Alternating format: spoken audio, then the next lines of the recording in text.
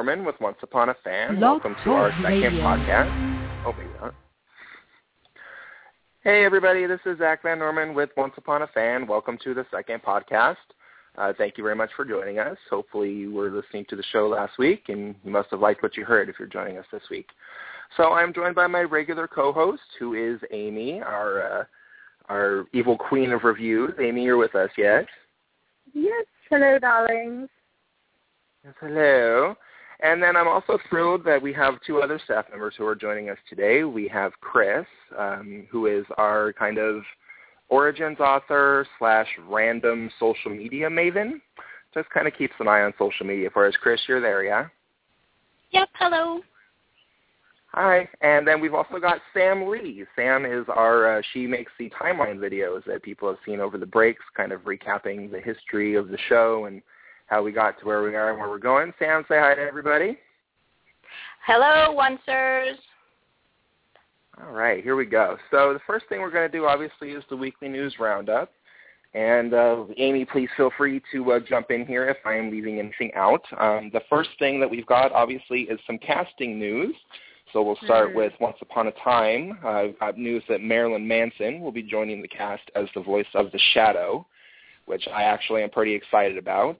He's got a fairly creepy voice, and he's kind of has a creepy persona. So I think it's a good fit. And I also love Marilyn Manson anyway. I think he's a great artist. So I'm very excited about that. Amy, how do you feel about this, my love?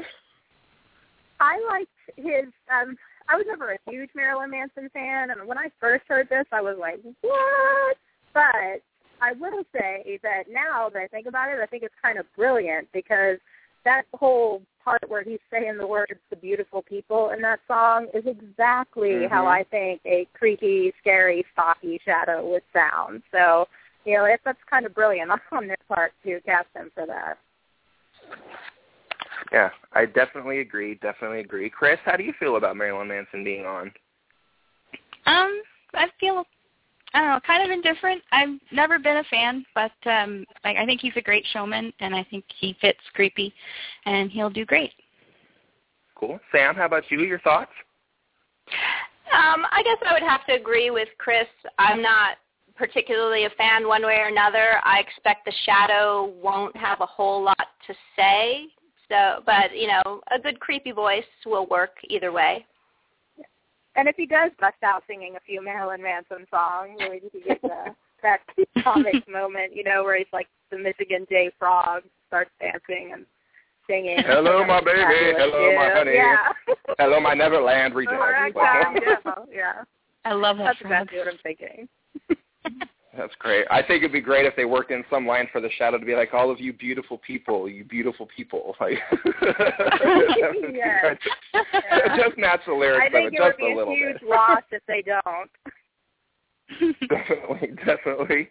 Let me see. What else is going on in the world of Once Upon a Time here? Amy, what else do you have for us? They cast Stephen Lord as Rumpel's father.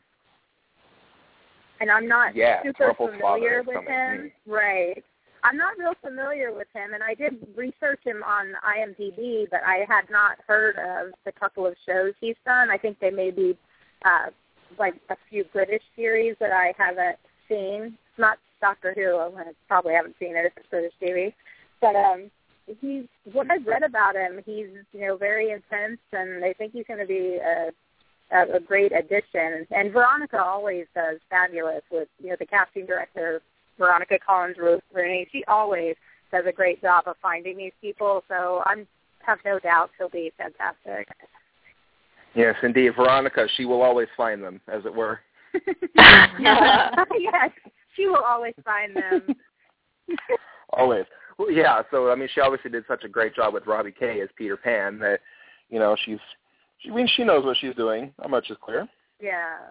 All right, let's see here. So before we get into discussing, because I do want to discuss Robbie Kay as Peter Pan, but I don't want to get into that yet because we can probably save that for when we talk about the episode.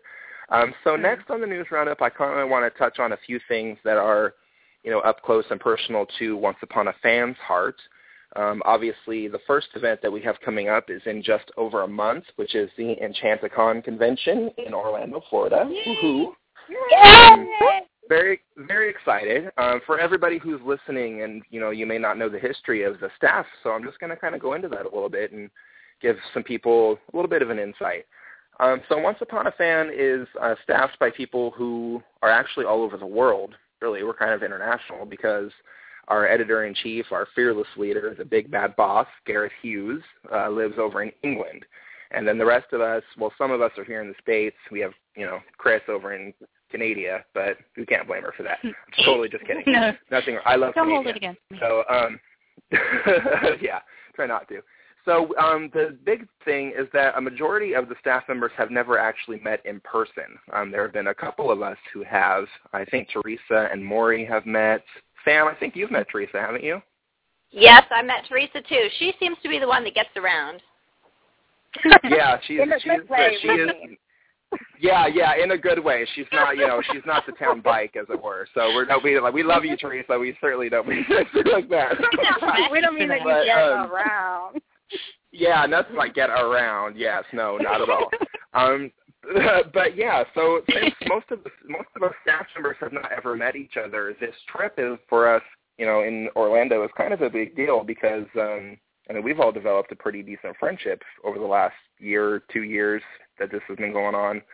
So it's really exciting for all of us to get to meet each other and hug and take pictures and things like that. But obviously Enchantacon itself, the convention, is the biggest deal of all. It is a 3-day convention that's happening at the DoubleTree Hotel in Orlando, and it is November 22nd, 23rd, and 24th. You can go all 3 days. Once Upon a Fan will be having a panel on Saturday at 6 p.m. Eastern Time, and it's for 1 hour. And we'll kind of just be discussing, the history of the site, everything that's happened from when it began to, a couple of other things. So we're pretty excited about that too. And again, we're all going to get to meet. We'll be talking about, my trip to Comic-Con and a bunch of other stuff, just the history of the site and what it's like to kind of run the site here. So we're very excited. Hopefully we will see some of our listeners there. I know we have a few who are confirmed to go. We've got our friend Angela. She's going to be there. Got a couple of other people. Our friend Deej is going to be there, though in paper form. Right, Chris? You want to explain that a little bit? Yeah, Deej on Twitter, she lives in the Netherlands, and when she's gone traveling this summer, she would take my picture because I like to travel too and I'd want to go. She'd glue me to a balloon and take pictures with me, kind of like her version of a flat Stanley. So I made a flat view with her picture, and I'm going to take it to Disney. Which is fantastic. So Deej will be with us. Yeah. And for those of you, for anyone who's listening, you may know Deej. She just won the Fan Art Friday from the Once Upon a Time writer's room. She did an amazing pencil drawing of Lana Parrilla as Regina when she's wearing the dress with the feathers, and it is one of the best pieces of art I've ever seen like that, to be honest. I mean, I can't believe she did that from pencil. I mean, it's absolutely amazing. So yeah, she's an amazing artist and stunning work. Yeah, amazing artist. It's outstanding, and she completely deserved it. So congratulations to you, Deej, for winning the Fan Art Friday, because you totally deserve that. Ramping back to the news roundup a little bit here, other than Enchantacon, which obviously we're very excited about, we have a charity event that's going to be going on in December for Stand Up to Cancer. And there will be a lot more details forthcoming on that on onceuponafans.com. So if you would like some more detailed information, you can check it out there. But just for a quick recap, we're basically having like an auction event and just buying some raffle tickets and raffling various things off. We have some, a knit doll from, I think, is Laura doing a doll? We have so many things going on, honestly, folks. Yes. It's hard to keep track of it. Yeah, Laura did a doll.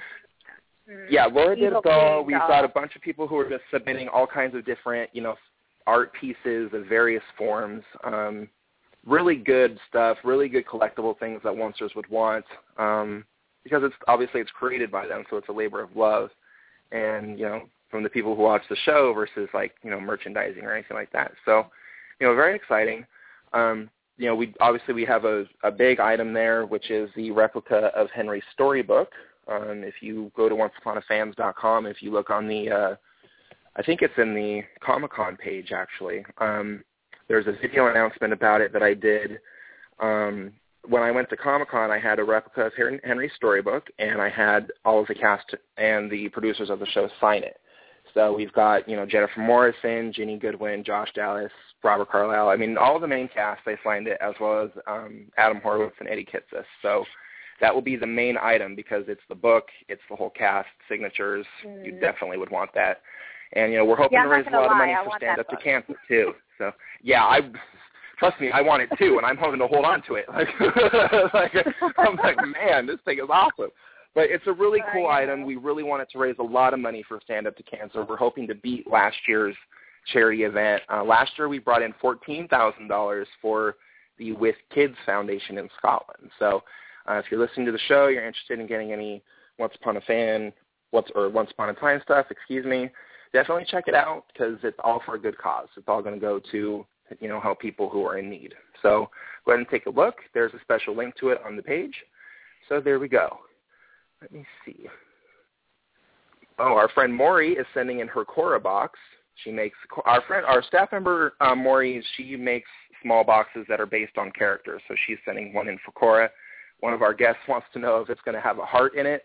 I certainly hope not. But if it does, stuff happens. People lose hearts all the time. So it's fine. Laura's doll is a Regina with a little knitted heart too. Oh, excellent. I love her. I love everything Laura does. So her dolls are amazing. I have an Emma doll. Chris, I know you have like 3 or 4, right? I have Belle, Cinderella, and then I have a Sansa from Game of Thrones. Yeah, that's right. So there's that. So let me see. Oh, and Maury is wants to let everybody know that there are pictures of the box on the her Pinterest Once Upon a Craft, so you can go check that out there. And again, we do have another main page set up on the Once Upon a Fan website for you to check out more details, so go ahead and check that out. All right, so, the other thing, too, we had a ratings jump a little bit, didn't we, Amy? I think this week the ratings for Once Upon a Time were up from what they were before. They've been staying really strong. Like, Adam just actually tweeted today saying that once again, for the 3rd week in a row, Once Upon a Time is the #1 scripted show on Sunday night. So, yeah, they're still going really strong and having a very strong season. Which is hardly surprising considering how totally awesome this season has been. And so I think that's a pretty good way to segue into our discussion about this week's episode, which was called Nasty Habits. And it was, who wants to go first? Because there's a lot to cover on this episode. It was obviously very Rumpel-centric.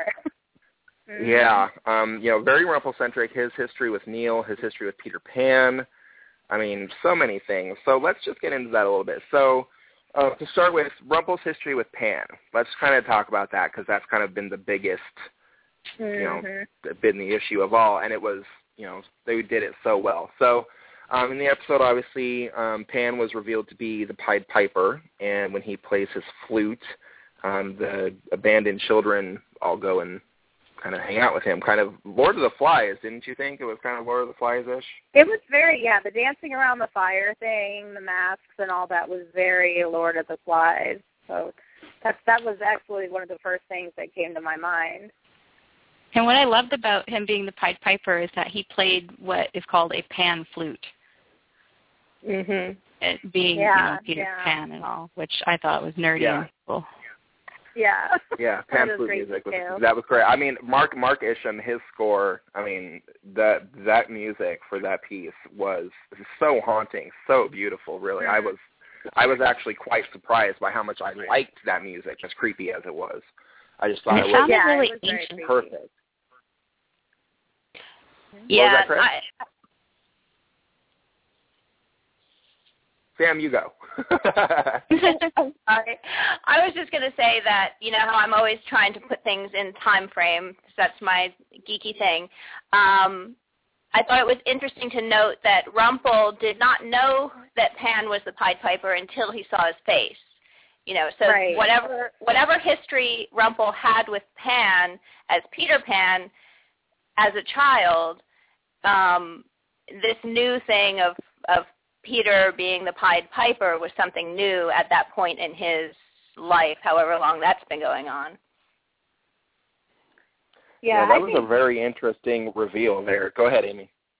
I was just going to say, I'm really looking forward to seeing the history there. And it's kind of funny because about a week ago, and this was before this past episode even aired, before we'd seen Nasty Habits, just randomly we were in the car, and my son, Jacob, who is also a huge Once Upon a Time fan, just out of the blue says, you know what, Mom, I think that Rumple and Peter Pan were like buddies when they were kids. Before he was, Rumple and the Dark One, and before that kid turned into Peter Pan, that's what I think. And at first I was like, oh, that's cute, honey. But then the more I thought about it, I was like, wouldn't that be interesting if, that betrayal or whatever it is between them really does go back that far.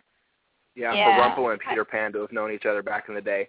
Now, let's talk about that a little bit because it's a little unclear about what their history is. We're obviously going to learn about that more in the future. But, obviously I was thinking that, Rumple was once a lost boy, had been my original idea from the beginning. But then, obviously Jacob's idea, who is, Jacob's obviously, he nails things. He also, just for the people who are listening, Amy's son Jacob also noticed that Thor's hammer is inside of Rumple's cabinet in the castle. So, got to give props to Jacob for noticing the small things. So he also noticed the genie bottle too. Oh, yeah. Cyrus's he's all bottle over being finding in there that too. stuff So for it's me. yeah.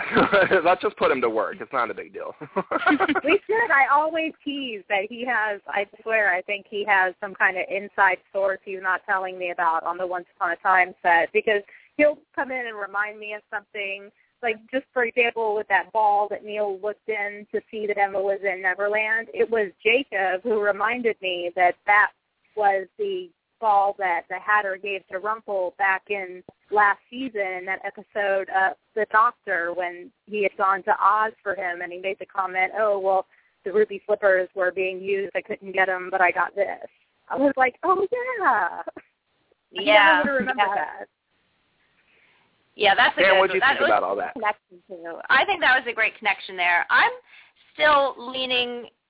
My theory right now on Rumple and Pan as kids is that Rumple was probably a human child, with his abandoned feelings. I think Pan was already some kind of version of the magical Peter Pan that he is. I don't think that he was a mortal kid when they were friends. That's my gut feeling. That he mentioned how boys would visit him in their dreams. And then when he was the Pied Piper, he was trying to get them to stay with him. So I'm thinking that Rumple spent time in the Dreamland version to escape his reality. That's my theory, and for whatever reason, they had some kind of falling out, as Rumple always does with everybody. Yeah.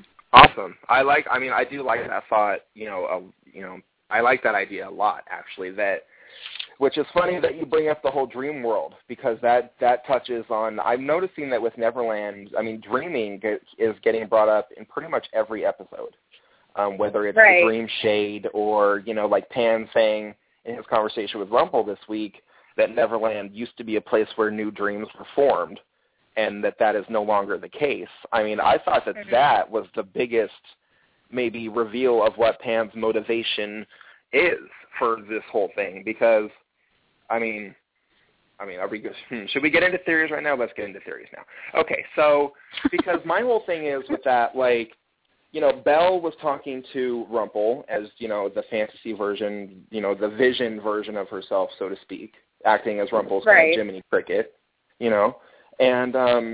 And what I thought was so interesting about that is that when Pan said that, children had visited him in the dream world and that he, when they wake up, they leave, my first thought was, well, that's how Belle is talking to Rumple then. She's asleep. And she's talking to him like maybe she's not just a vision, maybe she's really there in the dream state. Maybe not, who knows, but I just thought that could possibly be related. And then, the place where new dreams being formed, I think we talked about this last week. Neverland had to have once been this bright, happy, magical place, kind of like the Disney film version of it. Mm-hmm. And, obviously something has happened to change that because, from what I can tell,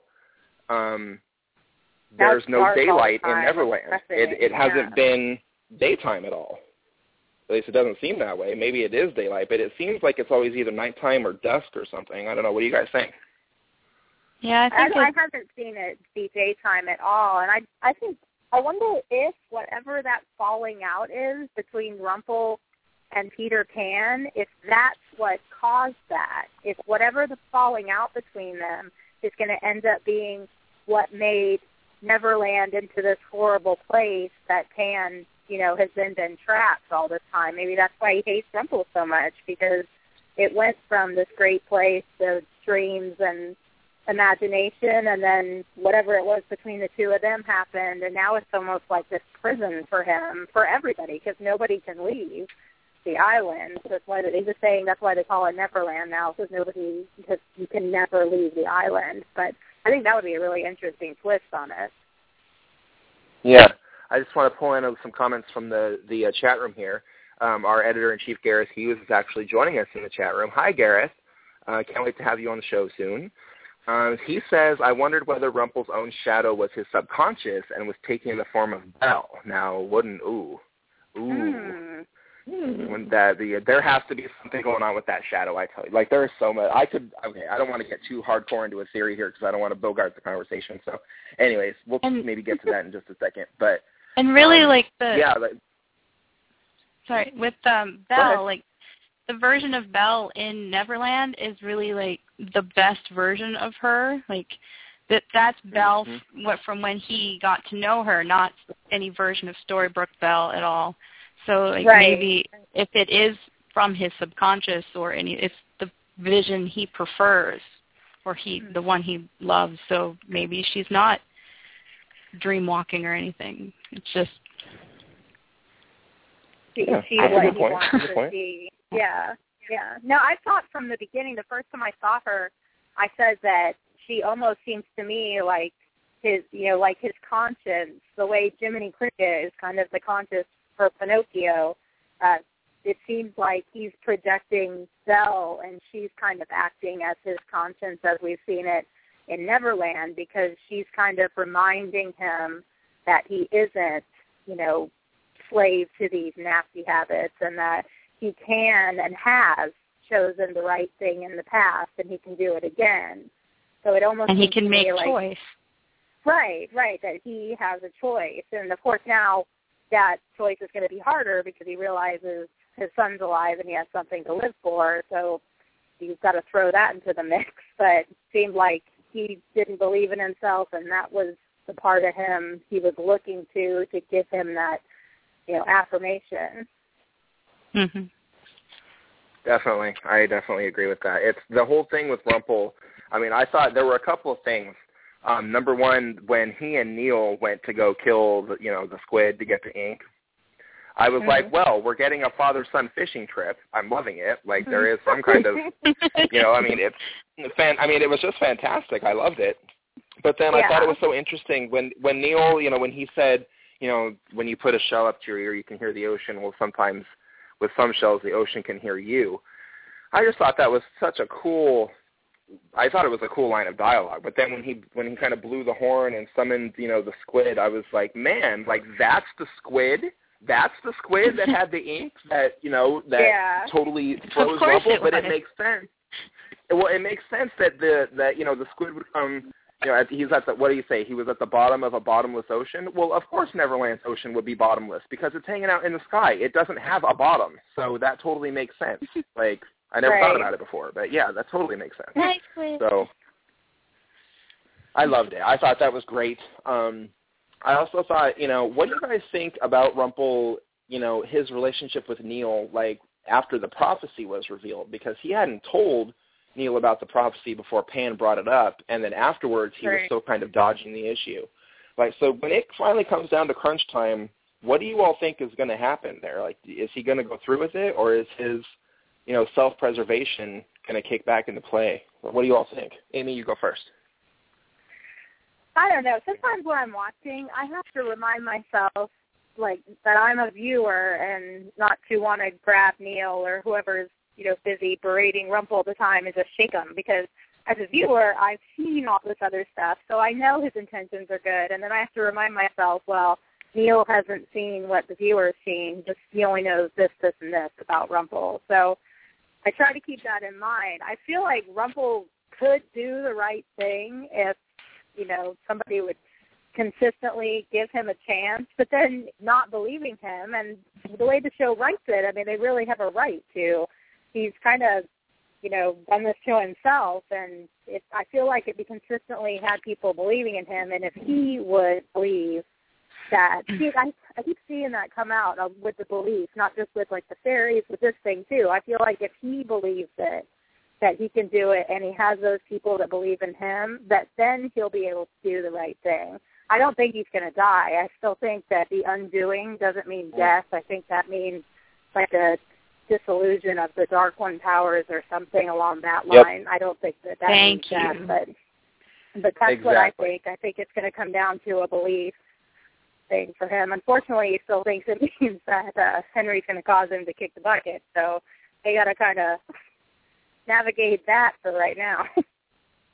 Yeah, what's so funny is that the family dynamic, it seems like, for one thing or another, they all need each other to believe in each other and in, kind of help them believe in themselves, too. Chris, what do you think about this whole thing of, Rumple, and is he going to be able to do the right thing? I really think when it comes down to it, like, he'll have all that doubt that he usually has, but he will eventually be able to do the right thing, because he's been so set through the last, this season and then the end of the finale of last season to do what it takes to get Henry back, even if it means he dies. But he only seems to doubt his own intentions now when Bay questions him. Like, I saw all throughout this episode where, like, he's trying, but until his son questions his intentions, like, he feels pretty good about what he's doing. So yeah, I think I can see that. Yeah, because it's like as soon as I can. That's an interesting point. Actually, I never thought about that before. But he does always seem to be, okay, we're just going to do it this way. And then Neil looks at him like, what do you mean? And he's just kind of like, oh, well, that was just my best guess. Like, I don't know what to do. So that's interesting here. That's cool. I like that. Yeah. Let me see. Yeah, Gareth I think is he was mentioning definitely that he going thinks to do the right thing until then. I'm wondering, I'm really wondering about that too. Gareth is saying on the chat room he thinks that Rumple might die but will come back reborn, kind of like Gandalf. Rumple the White. Yeah. So I think obviously that's very interesting to me. I want to know, Sam, what do you think about that?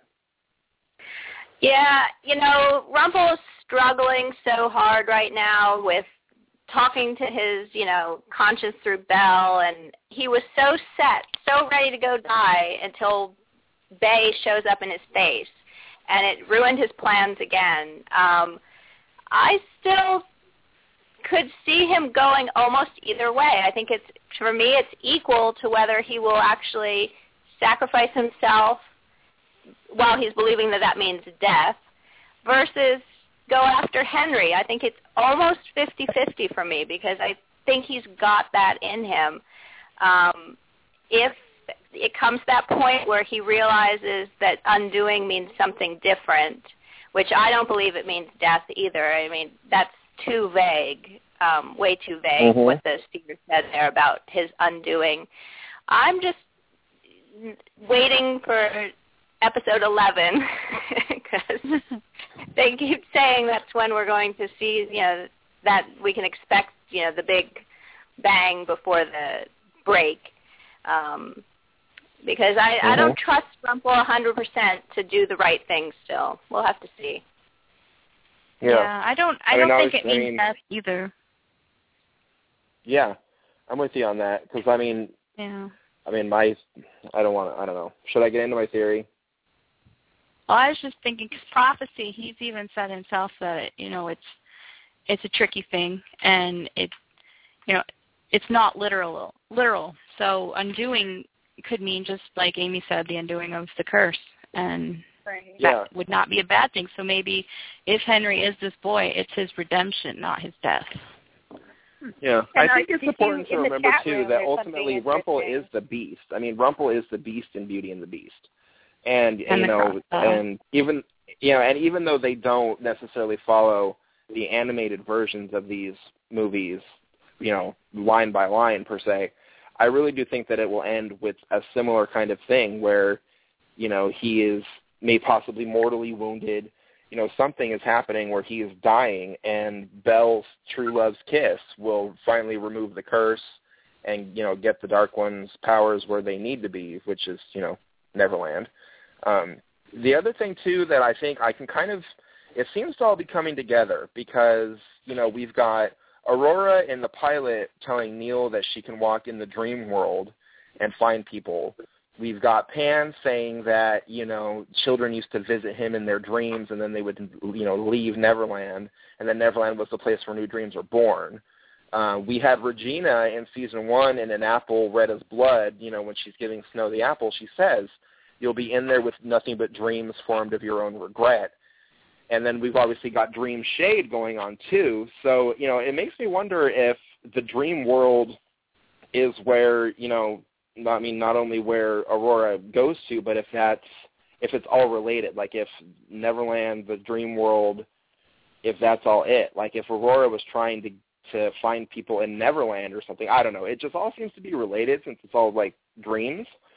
It just feels like that. And then with fairies, too, believing in fairies and Tink and believing in yourself, and Henry is the heart of the truest believer, and pixie dust. I can see what all the pieces are, I feel like. I just can't put them all quite together yet. But it all seems like it's definitely going to lead to something. What do you all think?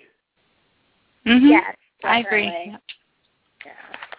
I think the fairies are completely accepting. I think, and we'll talk about it a little bit more when we get to the Wonderland stuff tonight, but after this past episode of Wonderland, I think the fairies are realm jumpers the way that the rabbit is, and I don't think they're bound by the same restrictions that most of the people in Fairy Tale Land are. So following right along, we talked a little bit about it last week about how a lot of us feel like the fairies, especially Blue, is kind of up to something. So they're I always definitely up to think something. There's something there. She's Fairies is no good. That's funny too that you say that because before we get into Wonderland, there was a fairy that was on Wonderland this week, Silver Mist. Mm-hmm. And the fact that there is a fairy in Neverland, there's a fairy in Wonderland, there are fairies in the Enchanted Forest, and what Amy, what you said with the fairies being realm jumpers, it really does make one question. When Blue told Bay that was that magic bean was the only way to leave. Right.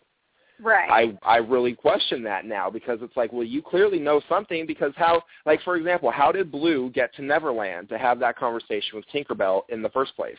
Or how did Tinker oh no, wait, that was in the past, so she was already there. Never mind, right. I'm blanking. So they were in the Enchanted Forest. I'm with it, folks, I promise. So, but it makes you wonder though, another thing too, if Tink didn't have any wings, how did she get to Neverland? Yeah, how did she get over there? Yeah, I was going to bring that up just now when you were talking about fairies because I've seen some comments on the message boards about that as well. How did Tink end up in Neverland after she was disgraced when she also was known there? I mean, Hook knew her as a fairy. I'm supposing it sounded like with wings and magic. So she's been coming and going from Neverland, it seems. Right. Yeah, and it's like, how does she do that? And Tink doesn't have any wings. She can't fly. She didn't have any pixie dust. Well, so we know of. And yet she got to, maybe she saved some of the pixie dust and flew to Neverland. Ooh. Or maybe Pan sent the shadow to get her because he did feel some allegiance to her for something in the past. Mm-hmm. And she did tell Regina that she had taken more than enough pixie dust to show her the way to her true love, which means she had extra. So maybe that's how she got there.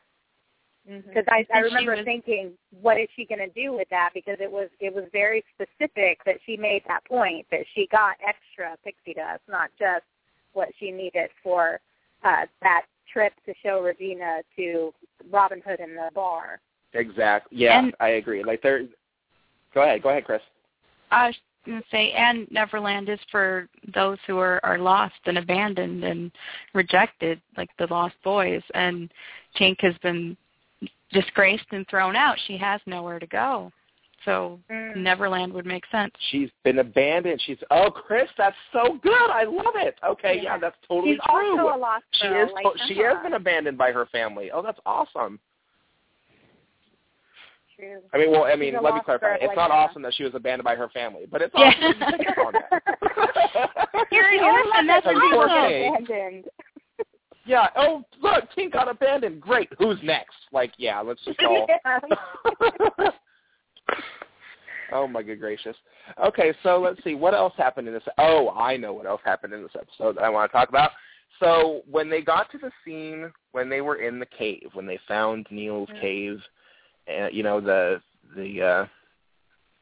see, where he was, hanging out when he was a kid, and there were the drawings of the Darlings and their house, on the wall. I thought that was so heartbreaking, really, because for Neil, really those people are dead. Everybody Neil has ever known is gone except for his dad. And I just suddenly felt really, really bad for him that, he's had, really, kind of like with Emma, he and Emma have such a parallel history as far as, being sent to other worlds by their parents. Obviously Emma was sent to save everybody, but Neil was Rumple just let him go. And there wasn't really, it was to serve his own interests instead of Snow and Charming, trying to save everybody else. So I find it such an interesting parallel and yet a contrast between the two of their characters that, no wonder it makes sense why they're together. But that scene in the cave when we saw, what did you guys think of that? It was pretty sad. What do you think? Chris, you go first.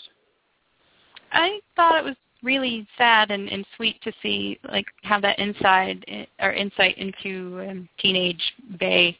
And I loved Regina's comment about him making a lot of pasta. But I really liked liked the star map that he made. I thought that was really beautiful.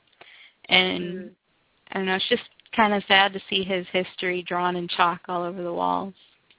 I agree. Sam, what do you think, darling? I'm thinking that this is making me sad as we talk about it. I thought the drawings are really good. I still have to go back and freeze frame and take some closer look at some of them, but it was obviously the drawings of the Darlings and their house, and his star map was very interesting. And I have to bring up that Teresa has been mentioning on the chat room that was very Battlestar Galactica. I did not watch that show, so other people might have reference to the special coconut star map that he made. And just poor little Bay living in that cave, still abandoned, but at the same time very resourceful, taking care of himself and finding out how to get away from Neverland. Now, the twist, did Pan really let him go, or did he escape? As, Pan hinted that maybe he let Bay go because perhaps he wanted Bay to go out in the world and create the truest believer. Yeah, I totally agree with you on that point because I am fully in the belief that the Dark Powers are from Neverland and Pan wants them back. And so the only way that he can get them back is for Henry to come, believe in magic, believe in everything, and turn Neverland back into the dream place that it used to be. Ultimately, because, we've got a bunch of shadows running around. We can see clearly that you can cut your own shadow off because Rumple did it in the second episode of the season. So you might have to have a very magical dagger to do that, though. It might take a very special tool. Well, if the dagger belonged to Pan in the first place, then that would make sense. Because I was watching the animated movie, and Pan does have a dagger with him, and he's always carrying it. That's what he fights Hook with. And he may have a dagger running around this season. I haven't actually really noticed one. And so I'm wondering, what is that Pan's dagger? Is that the whole thing? did he cut his own shadow off? Did somebody else cut his shadow off and do it? I mean, it's a huge. I swear to God, it has to be true. Anyways, I don't want to harp on that. I don't want to bogart it. So, but that is what I think. Like, I'm thoroughly convinced that has something to do with it. So, yeah. Does anybody have any other thoughts on this before we move on to another subject? I just want to say that I think those drawings, they are very sad, and I think they were pieces of memories for him, but I don't think that that's all they are. I think that the coconut pasta strainer map is going to, somehow those stars are going to line up. Like, he's going to have to, because I noticed on one of the Darling windows, it looked almost like an asterisk or a star drawn over it. I think you have to line up one of those stars with that window, and then the map can be read. I think that's what's going to happen. But oh my God, that is fabulous. I love it. Yeah, I just wanted to mention too, I don't know if you guys saw on Twitter, but Jenny tweeted that the whole time they were doing that scene, when they were all off camera, that Lana and the rest of them all kept singing the Lime and the Coconut song. So when we saw that scene, that's all I could think about was the Lime and the Coconut song.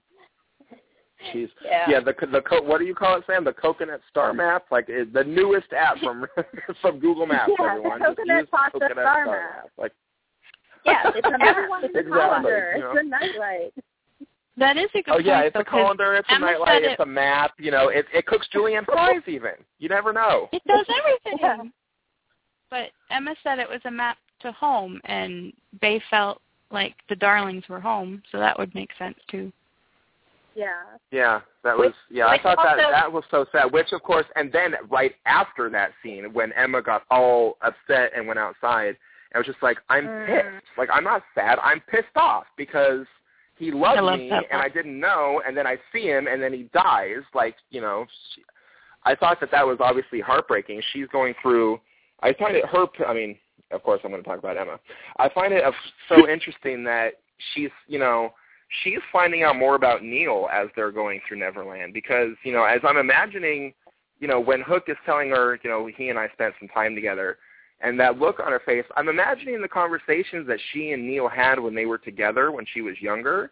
And, you know, if they ever talked about, you know, her past and his past and what he told her, like what was the story that he told her back then to cover all that. And then, you know, so as she sits there and learns more and more about Neil, and you can tell she's falling more and more back in love with him with everything she finds out, that, you know, I mean, it's just, like, she's finally learning the history of her true love, and it mirrors hers so much that, oh, God, I just love it so much. Yeah. Everybody writing the show, I love you guys. You do a fabulous job. This is the best show on TV, I swear to God. Anyways, so that was my little fanboy moment for there. So we are already 45 minutes into this episode of our podcast, if you can believe that. So we're about halfway through, and I do want to make sure that we get into talking about Wonderland, because we need to make sure that we talk about that. So did everybody watch Wonderland last week? Yes. All right. So, of course, it was kind of and, you know, I mentioned last week that it seemed like the first and second episode of Once Upon a Time functioned as a two-part pilot, and I was wondering whether or not, you know, the second episode of Wonderland would be the same, and it really did. I actually watched the first episode and the second episode back-to-back, and they go with each other so well. I mean, I really think it works much better if you watch the two of them together, because they bring up things from the first episode and the second episode. So there's a lot to cover on Wonderland 2. Who wants to get started on that? Anybody? Amy, you want to go? You are our Alice in Wonderland expert. It's true. I am the Alice in Wonderland freak. I loved this week's episode. I thought, again, with the little clever details, it was so good. That was one thing I talked about last week. And after seeing this episode, I have a theory now, and I kind of wanted to watch one more episode, but I'm pretty sure that what I think is going on is probably what's going on. So I'm really excited now. I always get excited when I, like, have a theory, and then I want to see if it plays out or not. That was one of the big things for me when one first started, was the theories. So I definitely a little more insight into some stuff. And Jafar is just so wicked and evil. I don't even think he has another side. I think he's just terrible and evil and a total jerk, but I love that because Naveen plays it so good. Yeah, no, I think agree. There's like a different his side. scenes between him and Agma Ruby are great. Go ahead, Chris. I disagree. I think there is a different side to Jafar because you don't really see it yet, but there's no villain in the Once world that is just black or white, or black rather in this case. Yeah. Yes, that's true. Yeah. All right, Sam, what do you think about the episode of Wonderland? I had listened to Jane Espenson talk last week or the week before about the episode coming up and saying that it was going to really build the romance between Cyrus and Alice, and I think it really did that because that was what was really lacking in the first episode, was really understanding how much in love they were with each other. And I think the second episode really did bring that out and make it a true, believable love romance there that they're both willing to fight for so hard. Yes, and then there's that fabulous quote now from the very end when she's reading the end of his letter and he signs it, "Forever thine, forever mine." Oh my God, that is so romantic. Oh my God, like seriously, it just played at my heartstrings, like all of them. I actually tweeted that to Sophie, who plays Alice. I said, okay, somebody needs to put that quote on a T-shirt. And she tweeted me back in all caps. She's like, I want that T-shirt. So I saw that seems to be the quote everybody's latched onto. Between that and the knave asking about a Care Bear. Why would anybody go visit a tree unless they were a Care Bear? That was hilarious. Yeah, I was laughing at that. That was so funny. Yes. And then the other thing, so I want to kind of go through the episode. I made a couple of notes while I was watching on different things that we could talk about with this, because I really like Wonderland, I got to say. I do want to, acknowledge the fact that it hasn't necessarily had the ratings maybe that everyone was looking for because of the time slot that it's up against, but I really encourage everybody listening to the show, if you haven't watched Wonderland yet, Gabriel in the chat room, I see you there. You mentioned you haven't started watching it yet.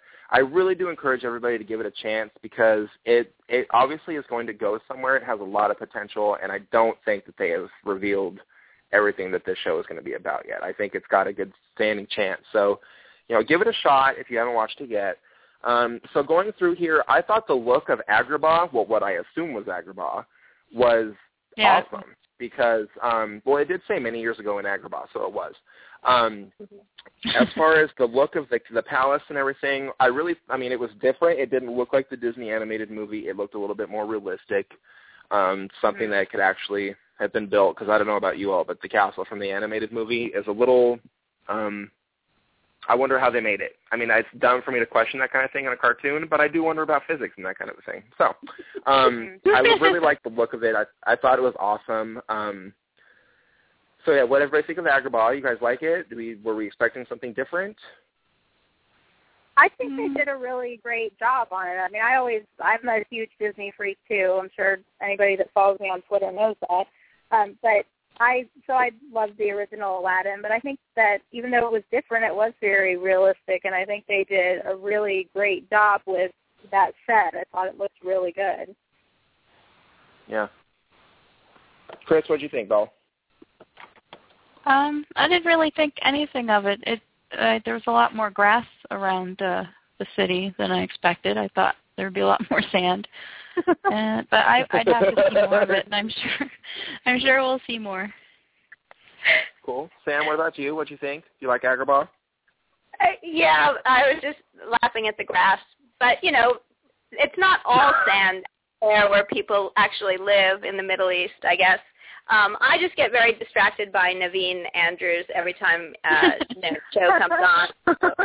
So I don't notice all the scenery sometimes. Who needs scenery? Well, we're noticing the eye candy scenery more than perhaps the setting of things. Yes, I can understand that. All right. A couple of other notes that I have here about Wonderland. I am loving Alice's affinity for purple. Shocker, I know. Yes. But she had that fabulous purple vest on. The vest is freaking awesome. I love it. It's so cute. Like, it's just so cute. It's just adorable. And then, you know what was so funny is that she has that vest on, and when it's in the flashback to her and Cyrus, she has like a tiny purple ribbon in her hair.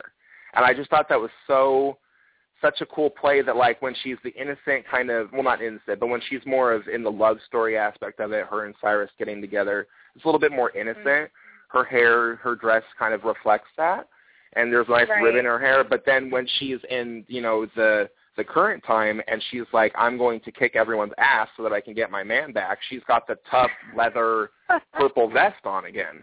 I love her character, I love that her character attitude is being reflected in her clothes and the way that, you know, her hair looks. I'm loving it. Let me see.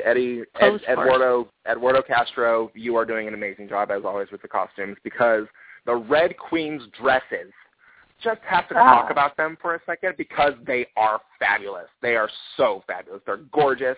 I'm loving everything that she wears. I can't wait for her to come on the screen, actually. Yes. I can't necessarily say that, but they are pretty cute, though. Yeah.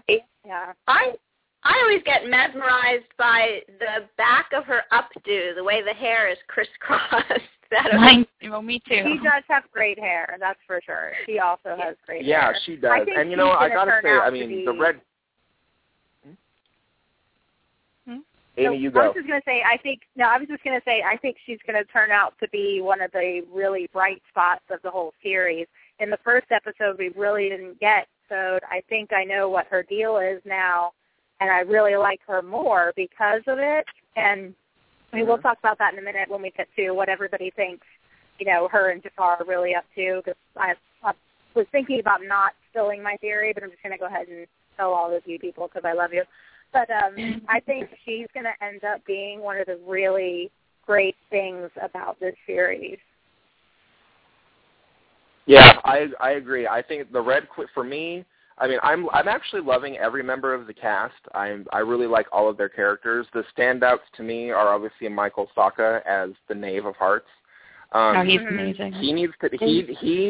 I really hope that there is a way for him to cross over to Once Upon a Time. I really hope he appears in some of those episodes in the past because I want more of his character. He's got fantastic comedic timing. His character is interesting. His whole history with, you know, Silvermist the Fairy and whoever this woman Anastasia is from his past. You know, I think that there's a lot to the Knave, and I think that Michael Sacca's performance of the Knave is just, I think it's brilliant, really. I mean, I do. He's doing such a good job that I really just want to see him over and over again. I love Sophie and I think they could do it. Alice, too, yeah. Go ahead, Amy.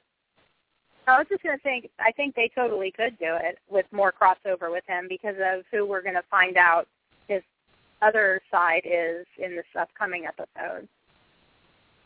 You know, he has that fairy tale personality side, too, and, you know, a lot of these characters cross over, so I definitely think that we could see more of him in the Mother show Once Upon a Time. Yeah, I agree.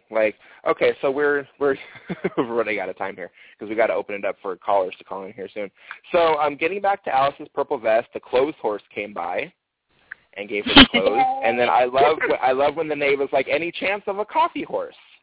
I was like, this is just hilarious. Again, when he said, "What's a Care Bear?" that was funny.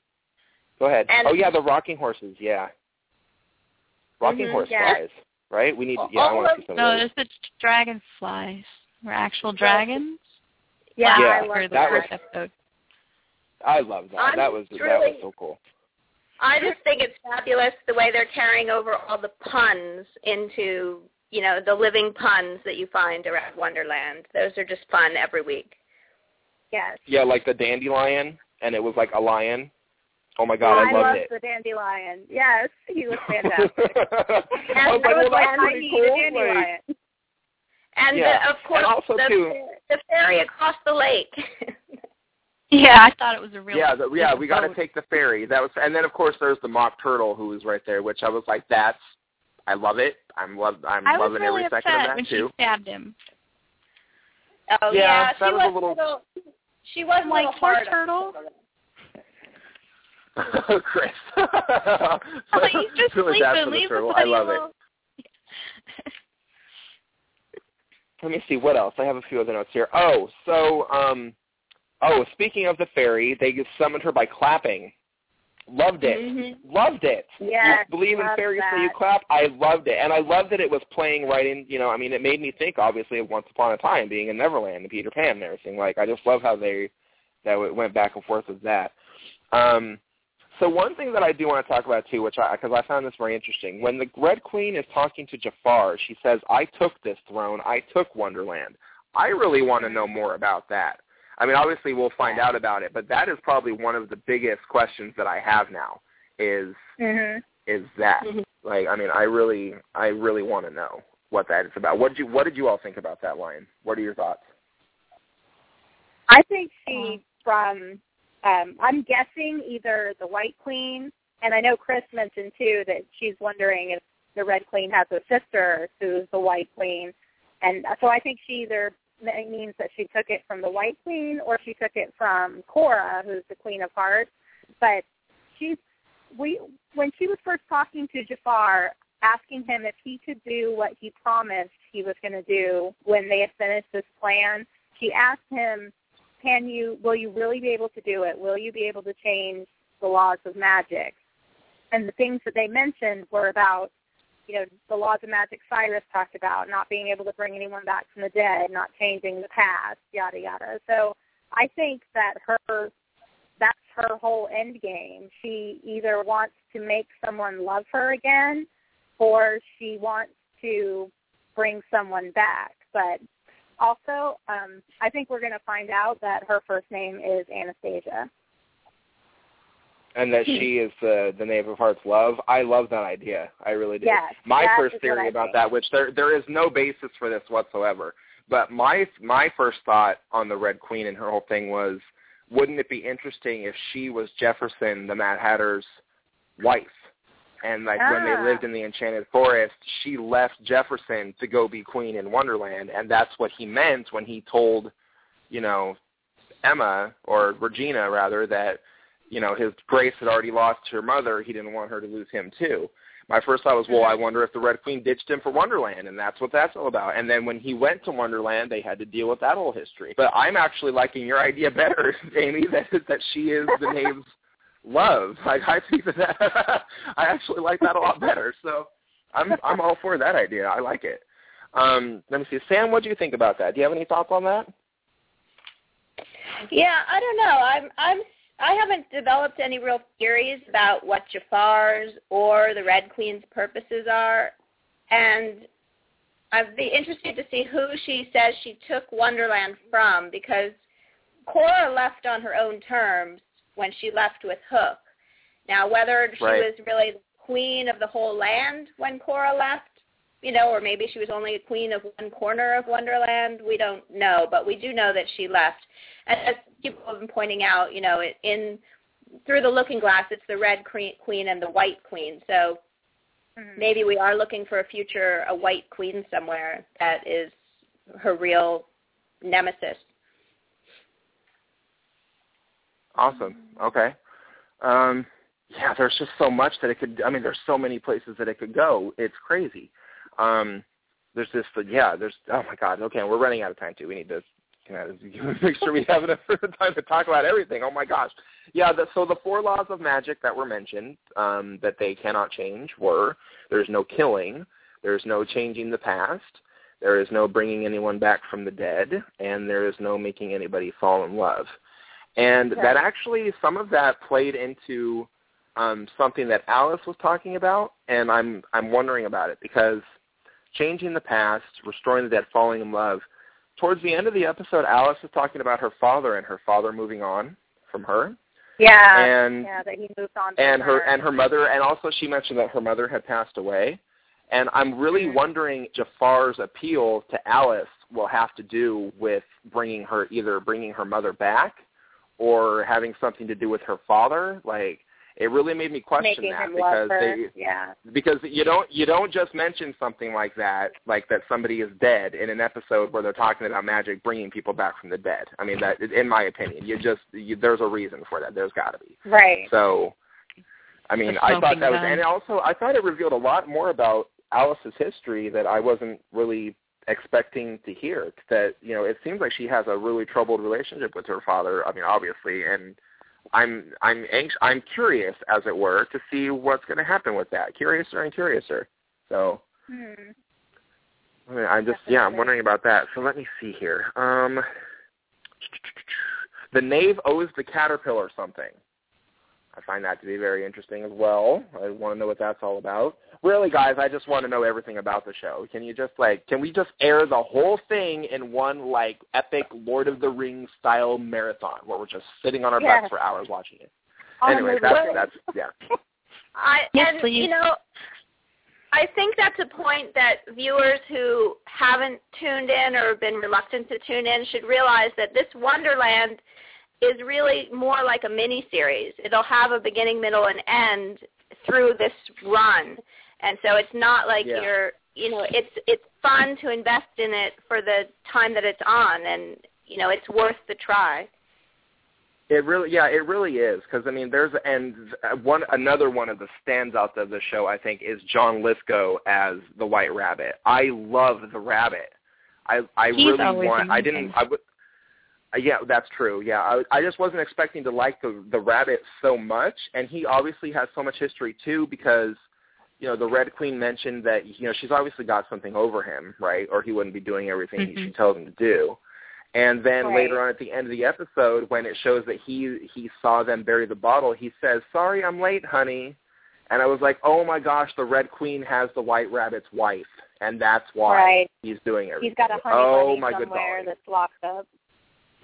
Yeah, like, I mean, you know, everybody is locked up in Wonderland. Jafar's got people locked up. The Queen's got, I mean, they're worse than Regina almost. The only person we saw her locked up was Belle, because she just kills everybody else. So, I mean, it's horrible. So, let me see here. Yeah. Oh, we're also going to get a Lost reunion coming up on Wonderland, too. Yeah, Amy, do you want to get into that? Because we didn't really do the news roundup for Wonderland. What do you got casting news for us, right? I just know that, I'm probably going to destroy her name, but Zuleika Robinson has been cast to play Amara on Wonderland in the episode that airs November 7th to be a very Jafar-centric episode. We're supposed to get a lot of his backstory in that. And she actually was in Lost with Naveen before. Her name is escaping me. I think she played Ileana on that show, but those two starred on Lost together, and now she's going to be starring as Amara, a sorceress who teaches Jafar magic. So I think I always like that when they pull in people from, you know, that have starred in other things together, especially when it was a show that I like. I love to see them as new characters and interacting. I always think that's really interesting. So I'm definitely interested to see that episode on November 7th. And definitely, I agree with what you said.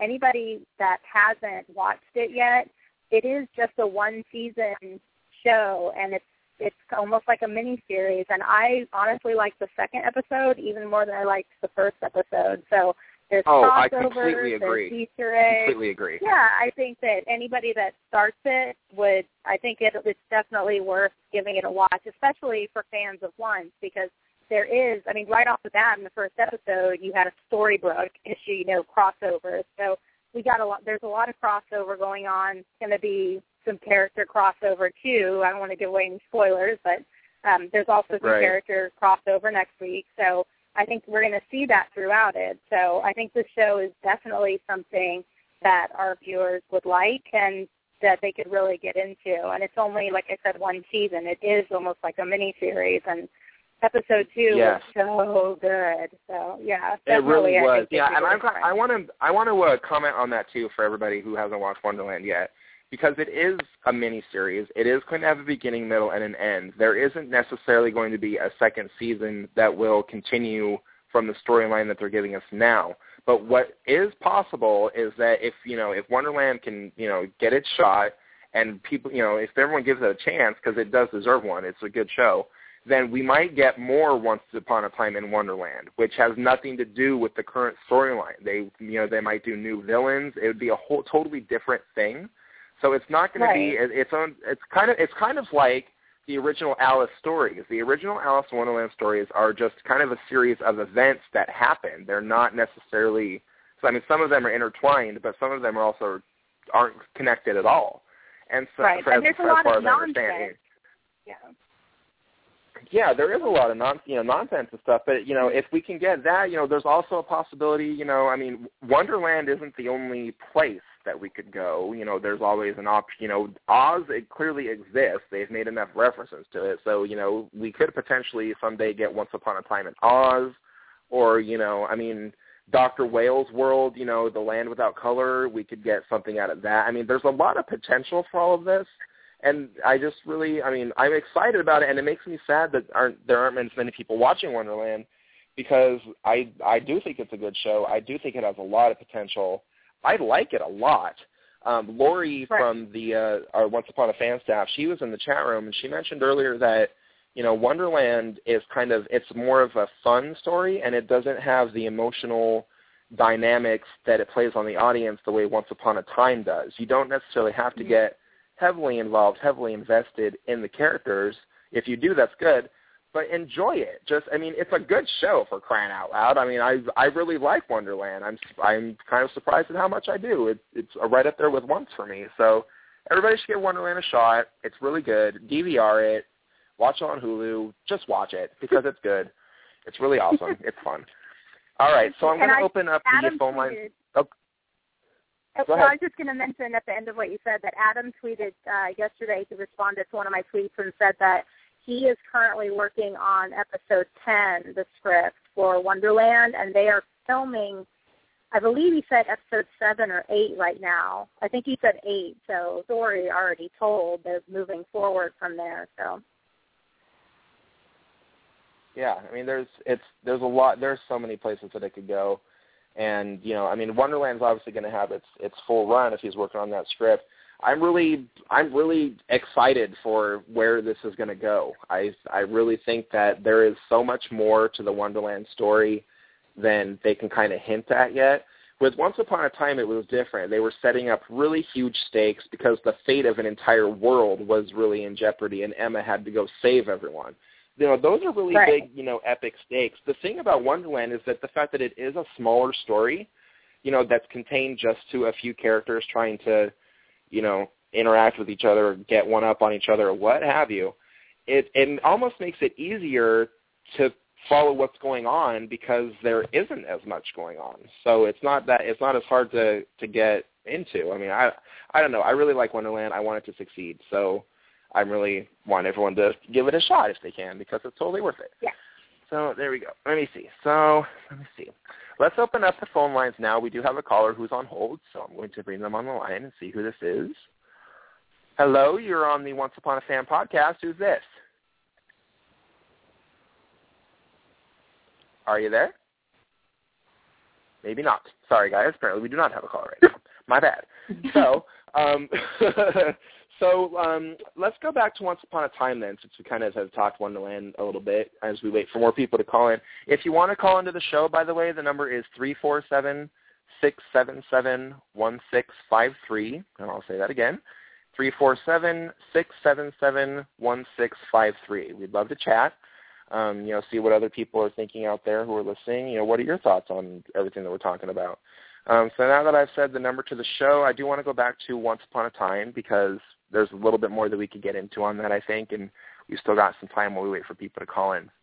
So let me see here. I've got a note. Sorry, guys. Sorry, listeners. I'm looking for my notes. Just talk amongst yourselves. Not a big deal. Okay. So I'm looking at the chat. Right, Are you looking in the chat section? I am. That's what I've been doing too. Oh, that was the other thing I want to talk about with Once Upon a Time. When Snow White wanted so badly to comfort Emma and didn't know how to do it or what to do, we're really getting a lot of the mother-daughter relationship this season, which is fantastic. Jennifer Morrison did a really good interview at New York Comic-Con where she told, oh my gosh, I can't believe it. I can't remember who it was with. Oh, please don't kill me. She told one of the media outlets that were there that, her relationship with Charming, with her dad, is a little different than with Snow because Emma and Charming have an understanding, and that Emma's her relationship with her father, their personalities, they're basically the same. They're much more similar, so they have an understanding versus, Snow and Emma trying to figure out their mother-daughter relationship. So what did everybody think of that, as we further develop the charming family here? What did everybody think about, that little brief moment where Snow couldn't comfort her? And then also her words to Charming about if he ever died, she wouldn't be able to move on when he's, dying. Sam, what do you think about that? I think that Charming needs to man up and tell him what's going on. And as for him dying, I mean, seriously, I don't really believe that Prince Charming is going to die right now, but you do never know. I just feel like if the Lost Boys are playing with this dream shade stuff all this time, there must be some kind of cure for it, unless Peter is that callous that he just doesn't care about all the accidental deaths that happen when they're messing around with the dream shade. And I thought it was very interesting that Hook is now going up to Charming and kind of doing what characters do to each other all the time on Once Upon a Time, which is remind them of who they really are, where he's telling Charming, you should be the one who's open and honest. You are a hero. Don't you always have hope? And here's Hook giving this advice to Charming, who's, keeping this secret of his, injury and his death to himself, and it's hurting him. It's not turning him into dumb David that we used to know, but it's not. He's not the Charming that we're used to seeing either. Yeah, so easy. Even David Nolan can do it. Yeah, that. Okay. That. Yeah, that. Because what I find so interesting is that Charming is not being so charming right now. I don't like the fact that he's not telling his wife the truth. I mean, I don't believe in his justification. I think that he should tell her because remember in the second season, it might have even been We Are Both, or it might have been the episode where he's looking for Belle. God, I think it was the fourth episode of the second season. Oh, sorry, everyone, I can't remember. Was it the crocodile? When he's looking for Belle after her dad, had Smee kidnap her and all that stuff? I think it was. Anyways, when Rumpel is walking around and he's talking to Charming, Charming says there's a difference between being truthful and honesty of the heart. And Charming is not bringing forward the honesty of the heart. He's just not. He's lying to his wife. He's lying to his kid. He's lying to everybody. And I'm wondering. Doing either. He's flat out lying. I hope he feels super guilty after what Snow said to him. I really do. Without not being able to. I hope he felt guilty. He should feel guilty. He's lying to her. Right. Exactly. I loved what they did with Emma's character this week, though. I don't really think it would be such a bad thing to say goodbye to Prince Charming. That's just me. Well, yeah, of course not. What did you say, Amy? What was that last bit? I was just saying that I really liked what they did with Emma's character this week. I like that they're not writing that all is well and she's happy and loves her mommy and daddy and they're all back together now and that's fine. Because if I was in her position, I would be pissed too. I wouldn't just be mad about losing Neil. I would be mad about, yes, this was probably their best option to give her up, but still it's not fair that had to happen to her. And, we shouldn't expect her, or I don't expect her, to suddenly be okay with that. And I'm glad that they're not writing her that way. I'm glad that they're starting to really get to this huge amount of pent-up emotions that she's had for 28 years. I mean, 28 years of thinking she was unloved and didn't matter and that nobody wanted her and she was never going to have a home and that she wanted her parents so bad. She said in that episode, Lost Girl, that she cried herself to sleep every night, for years. And then having all that background and then the things that happened between her and Neilfire where she thought that this man who's the love of her life had abandoned her, left her to take the blame, and this is the person she thought she was going to spend the rest of her life with. She thought this man was, her soulmate. And yes, now she knows that wasn't true, that everything she believed, but she still has all these years that she believed these things, and she felt this way. And it's not easy to get over. I'm sure everybody's been through something, and even at the end of it, when you're kind of beyond it, it's not that easy to just get over something big like that. It still is very raw, and I'm glad that they're writing Emma that way, where she, I know she forgives them, but I think she's still, and she wants to be a family, but I feel like she still is very hurt by that. She's still a little lost, hurt girl, and it's going to take a journey for her to get to, this complete family. Yeah, and I think along these lines, what I was thinking about with that scene with Emma was, in season 1 and season 2, we spent a lot of time getting Emma to believe. Emma had to believe. And even though season 3, we're in Neverland where we're talking about belief, the thing that everyone is talking about now, whether it's Rumpel and Bay and Neil and Emma, is people are having to trust each other. It's believing in the people around you so that you can trust them. And I think that this walk through the jungle with Emma and the others, it's almost like a giant trust walk through the jungle. As they're learning, as they're learning to trust each other. It's that kind of belief in the people around you that you can trust them to take care of you, to not abandon you, and all those things that these characters have gone through. Emma's being abandoned, Neil being abandoned, Rumpel being abandoned, Henry feeling lost and alone. So it's I think that this theme of the trust in the people around you and the belief in those people is what I'm seeing right now. Yeah, and you know what? I want to touch on that real quick too. It's like they're going from being enemies and fighting and all that to learning how to be a family is really what's happening. Like with what you just said, learning to trust each other, believe in each other, depend on each other. Now that they all know that they're one big family, they're now having to go through the growing pains of discovering what that means, especially with all of their history and everything. I mean, that was the thought that just occurred to me while you were talking, is that's what's happening here. They're having to rebuild everything that they know as a family for Henry, and it's almost like if they can believe and trust in each other as a family, maybe that is what will get Henry to, go with them again. Because one thing we need to talk about really quick is the ending of the episode where Henry hears the music, because he did not hear it at first, and then he heard the music. And so, there's a debate, did he really hear it? Is he faking it so he can outwit Pan? There's a bunch of options there. What do you guys think? Amy, go ahead. I don't think Pan was actually playing it the first time he blew it on the instrument. I think that, Pan is totally full of crap. See? They agree with me in the chat room. I don't think he was actually playing it the first time when Henry couldn't hear it, quote unquote, and then he was playing it the last time. Now, I think, that's his goal too. Right now, Henry doesn't feel abandoned, so that wouldn't make sense that he suddenly heard this. Maybe this is not the magical instrument and it's something else, but I think, it's Pan's goal to convince Henry that, yes, he's abandoned and he's better off here with them. So right now, he still believes very strongly that his family is coming for him, and he still is the truest believer.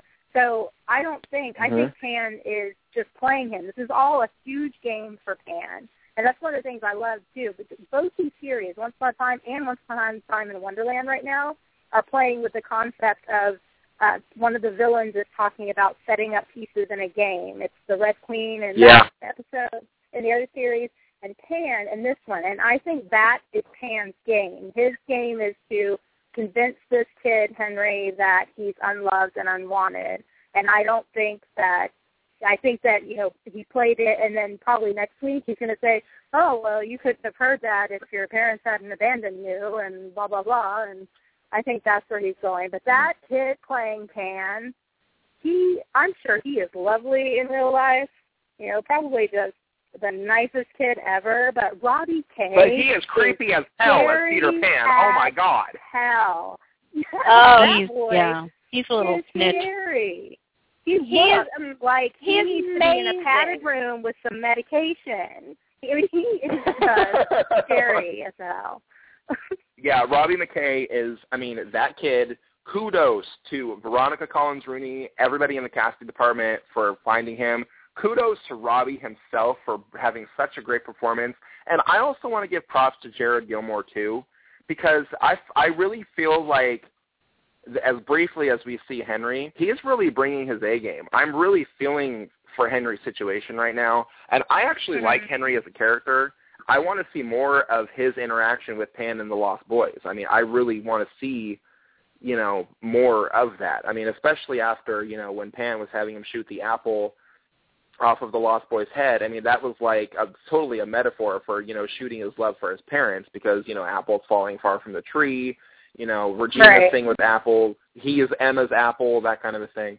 Like, and plus, too, with Amy, with what you were saying, with Henry being the truest believer, he said in An Apple Red as Blood to Emma in season 1, right before he bit the turnover, you know, you may not believe in me, but I believe in you. And then he bit it. So I really am having a hard time believing that Henry doesn't believe in his parents anymore. Like, although I think that it would be a really, because it also plays into Pan's whole thing, like, if Henry is the heart of the truest believer, right, he's the truest believer and he's the one who's going to save magic, why are you trying to make him not believe? Because that's only going to go against your goal. So it made me,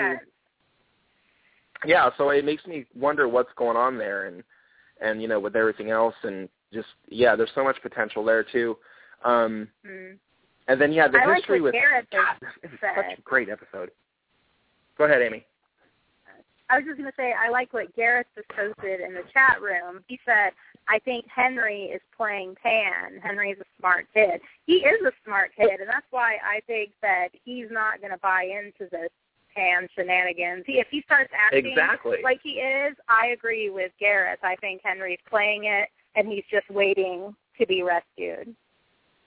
Because he knows that's coming for him. Maury said, who knew Peter Pan would turn out to be Damien, like, from The Omen? Like, he's like oh boy. Don't... Peter Pan. Yeah, he is, too. I mean, it's just, it's really, that whole of Neverland, the story that they've cooked up, I mean, it's just, it is such a return to form for the show back to season 1. I mean, I've never been in love with Once Upon a Time more, I think, than I am right now. I mean, it kind of went, a little haywire for season 2. There was a lot that they had to kind of get through with that. But now that we're back at season 3 and Neverland, it's just, I mean, every week it seems like it's better and better. I mean, I'm loving this season so far, and yeah. All right, so we've got a couple of things here. We're almost out of time. I've only got about a little less than 10 minutes left.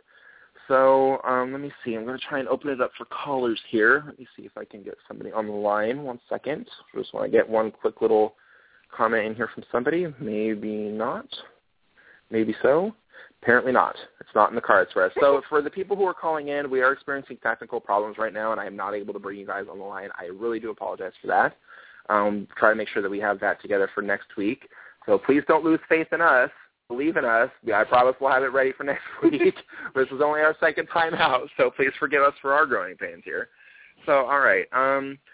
As we're wrapping it up, does anybody have any, last-minute comments, good jokes, anything they want to talk about? Really, I mean, anything. Wonderland, Once Upon a Time, Enchantacon, anything as we wrap it up.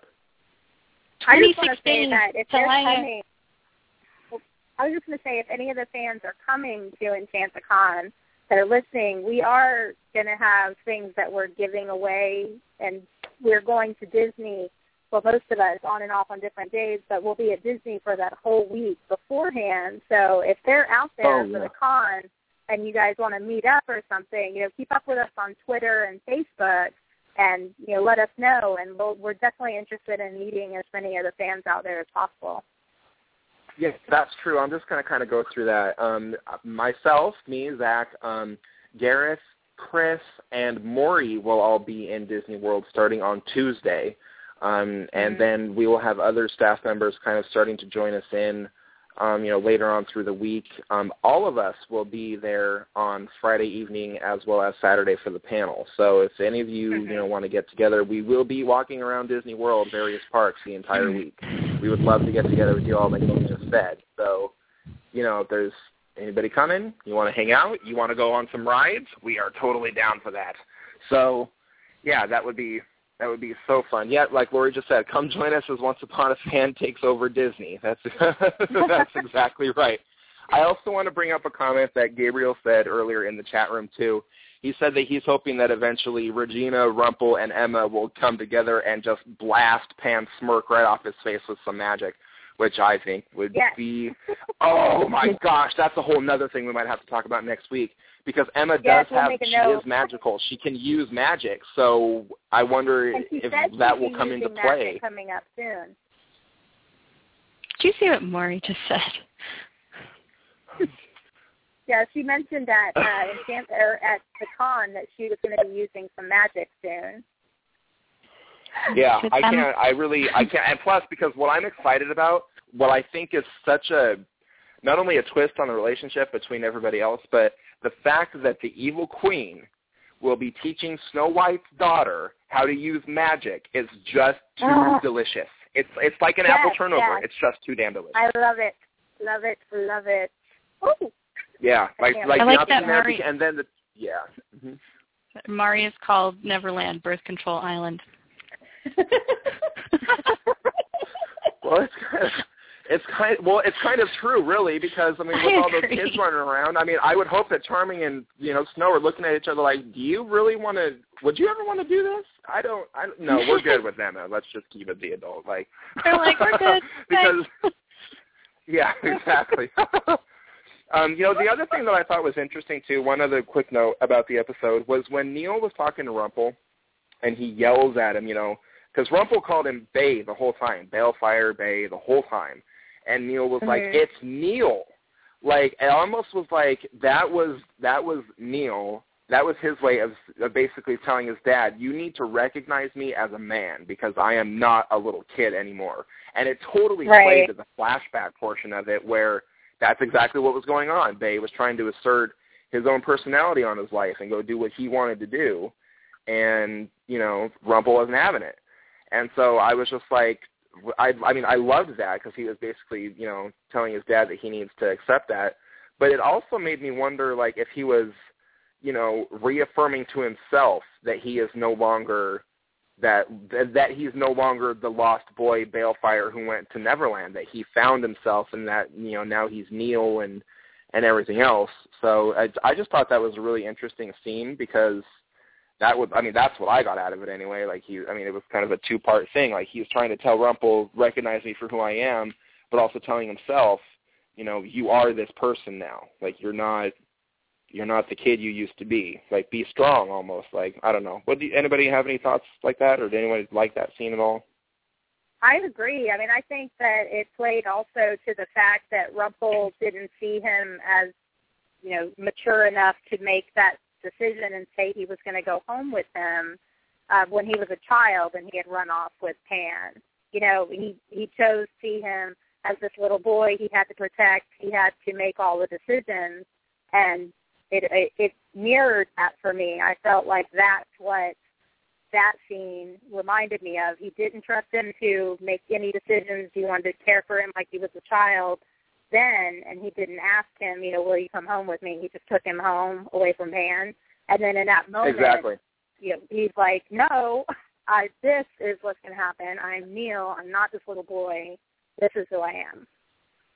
Yeah, exactly. All right, on that note, I do have to wrap it up because we have less than a minute left. We've got about 50 seconds, so we're in the last minute. So thank you to all of our listeners who are listening to our podcast this week, and thank you to everybody who is participating in the chat room. We really appreciate your comments as well. Promise we'll try to incorporate more of everybody's thoughts into this as we move along. We will be back next week, same time, Tuesday at 5 p.m. Pacific, 8 p.m. Eastern. I think it's like 1 in the morning, 2 in the morning in London. So if you happen to be around Gareth Hughes in his neighborhood and you want to listen, you want to stay up late, that's about what time it'll be airing in the UK. Oh, no, it will be. Otherwise, we'll be here. Next week we'll be reviewing, just like we did this week, the episode that will air on Sunday. We'll be reviewing Thursday's episode of Once Upon a Time in Wonderland. And then any of the other latest news that we have. Going to try and get some more theory discussion in there. We've got 10 seconds left, so that's going to be it. Thank you, everyone, for listening. If you want to call in, again, next week, number 347-677-1653, onceuponafans.com, Facebook, Twitter, we're everywhere. Thank you very much for your time, everybody. Enjoy your night. We'll see you next week. Bye, everyone. Bye. Bye.